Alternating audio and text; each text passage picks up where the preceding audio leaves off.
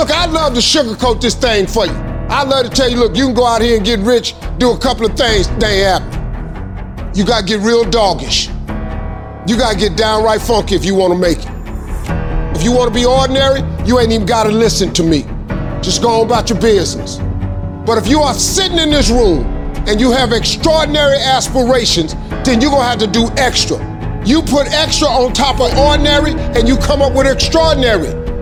It's no other way. But here's the fact. All of you have extraordinary capabilities. All of you. You have to decide if you are willing to do the things to put you in that category. While they was golfing, I was studying.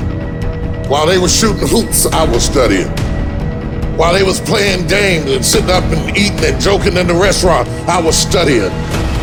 You can't get out of something that you're not willing to put into it. You have to put your everything, your mind, your energy, your effort, your discipline, your tenacity. Nothing is gonna jump out the fire if you don't throw something in there. It's not gonna happen. You have to be committed through the storm and the rain and the heartache and the pain and the disappointment.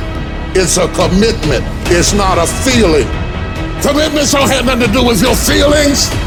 You do it because you're supposed to. Push through pain enough and there's glory on the other side of it. But you gotta get through it. I realized I was on the right path because it stopped being easy. I'm fucking exhausted. I'm tired as but I'm not gonna complain because I asked for this shit. So I'm gonna smile with tired fucking eyes and realize that everything I'm doing on a daily basis is for a fucking reason. When you want something, don't expect everybody to say, oh, you want this? Oh, great, we want to give this to you. You're such a nice person. You're doing it for your family, aren't you? Great. No, life isn't like that. But that's how people look at success. They look at it like you do a few things. I fucking ate right for 3 days. Why am I not a fucking fitness model? I did my tasks that I needed to do. I sent 5 emails. I called 10 people. Why am I not running a $10 million company? Because they don't understand what mastering the monotonous means. It means doing the that most people are too fucking undisciplined to do day in and day out with perfection. Doing it better than everybody else. Doing it to the best of your ability. And most people will give up. But you've got to decide that I'm going to be relentless. I refuse to be denied. And I'm going to go all out. Effort is isolated.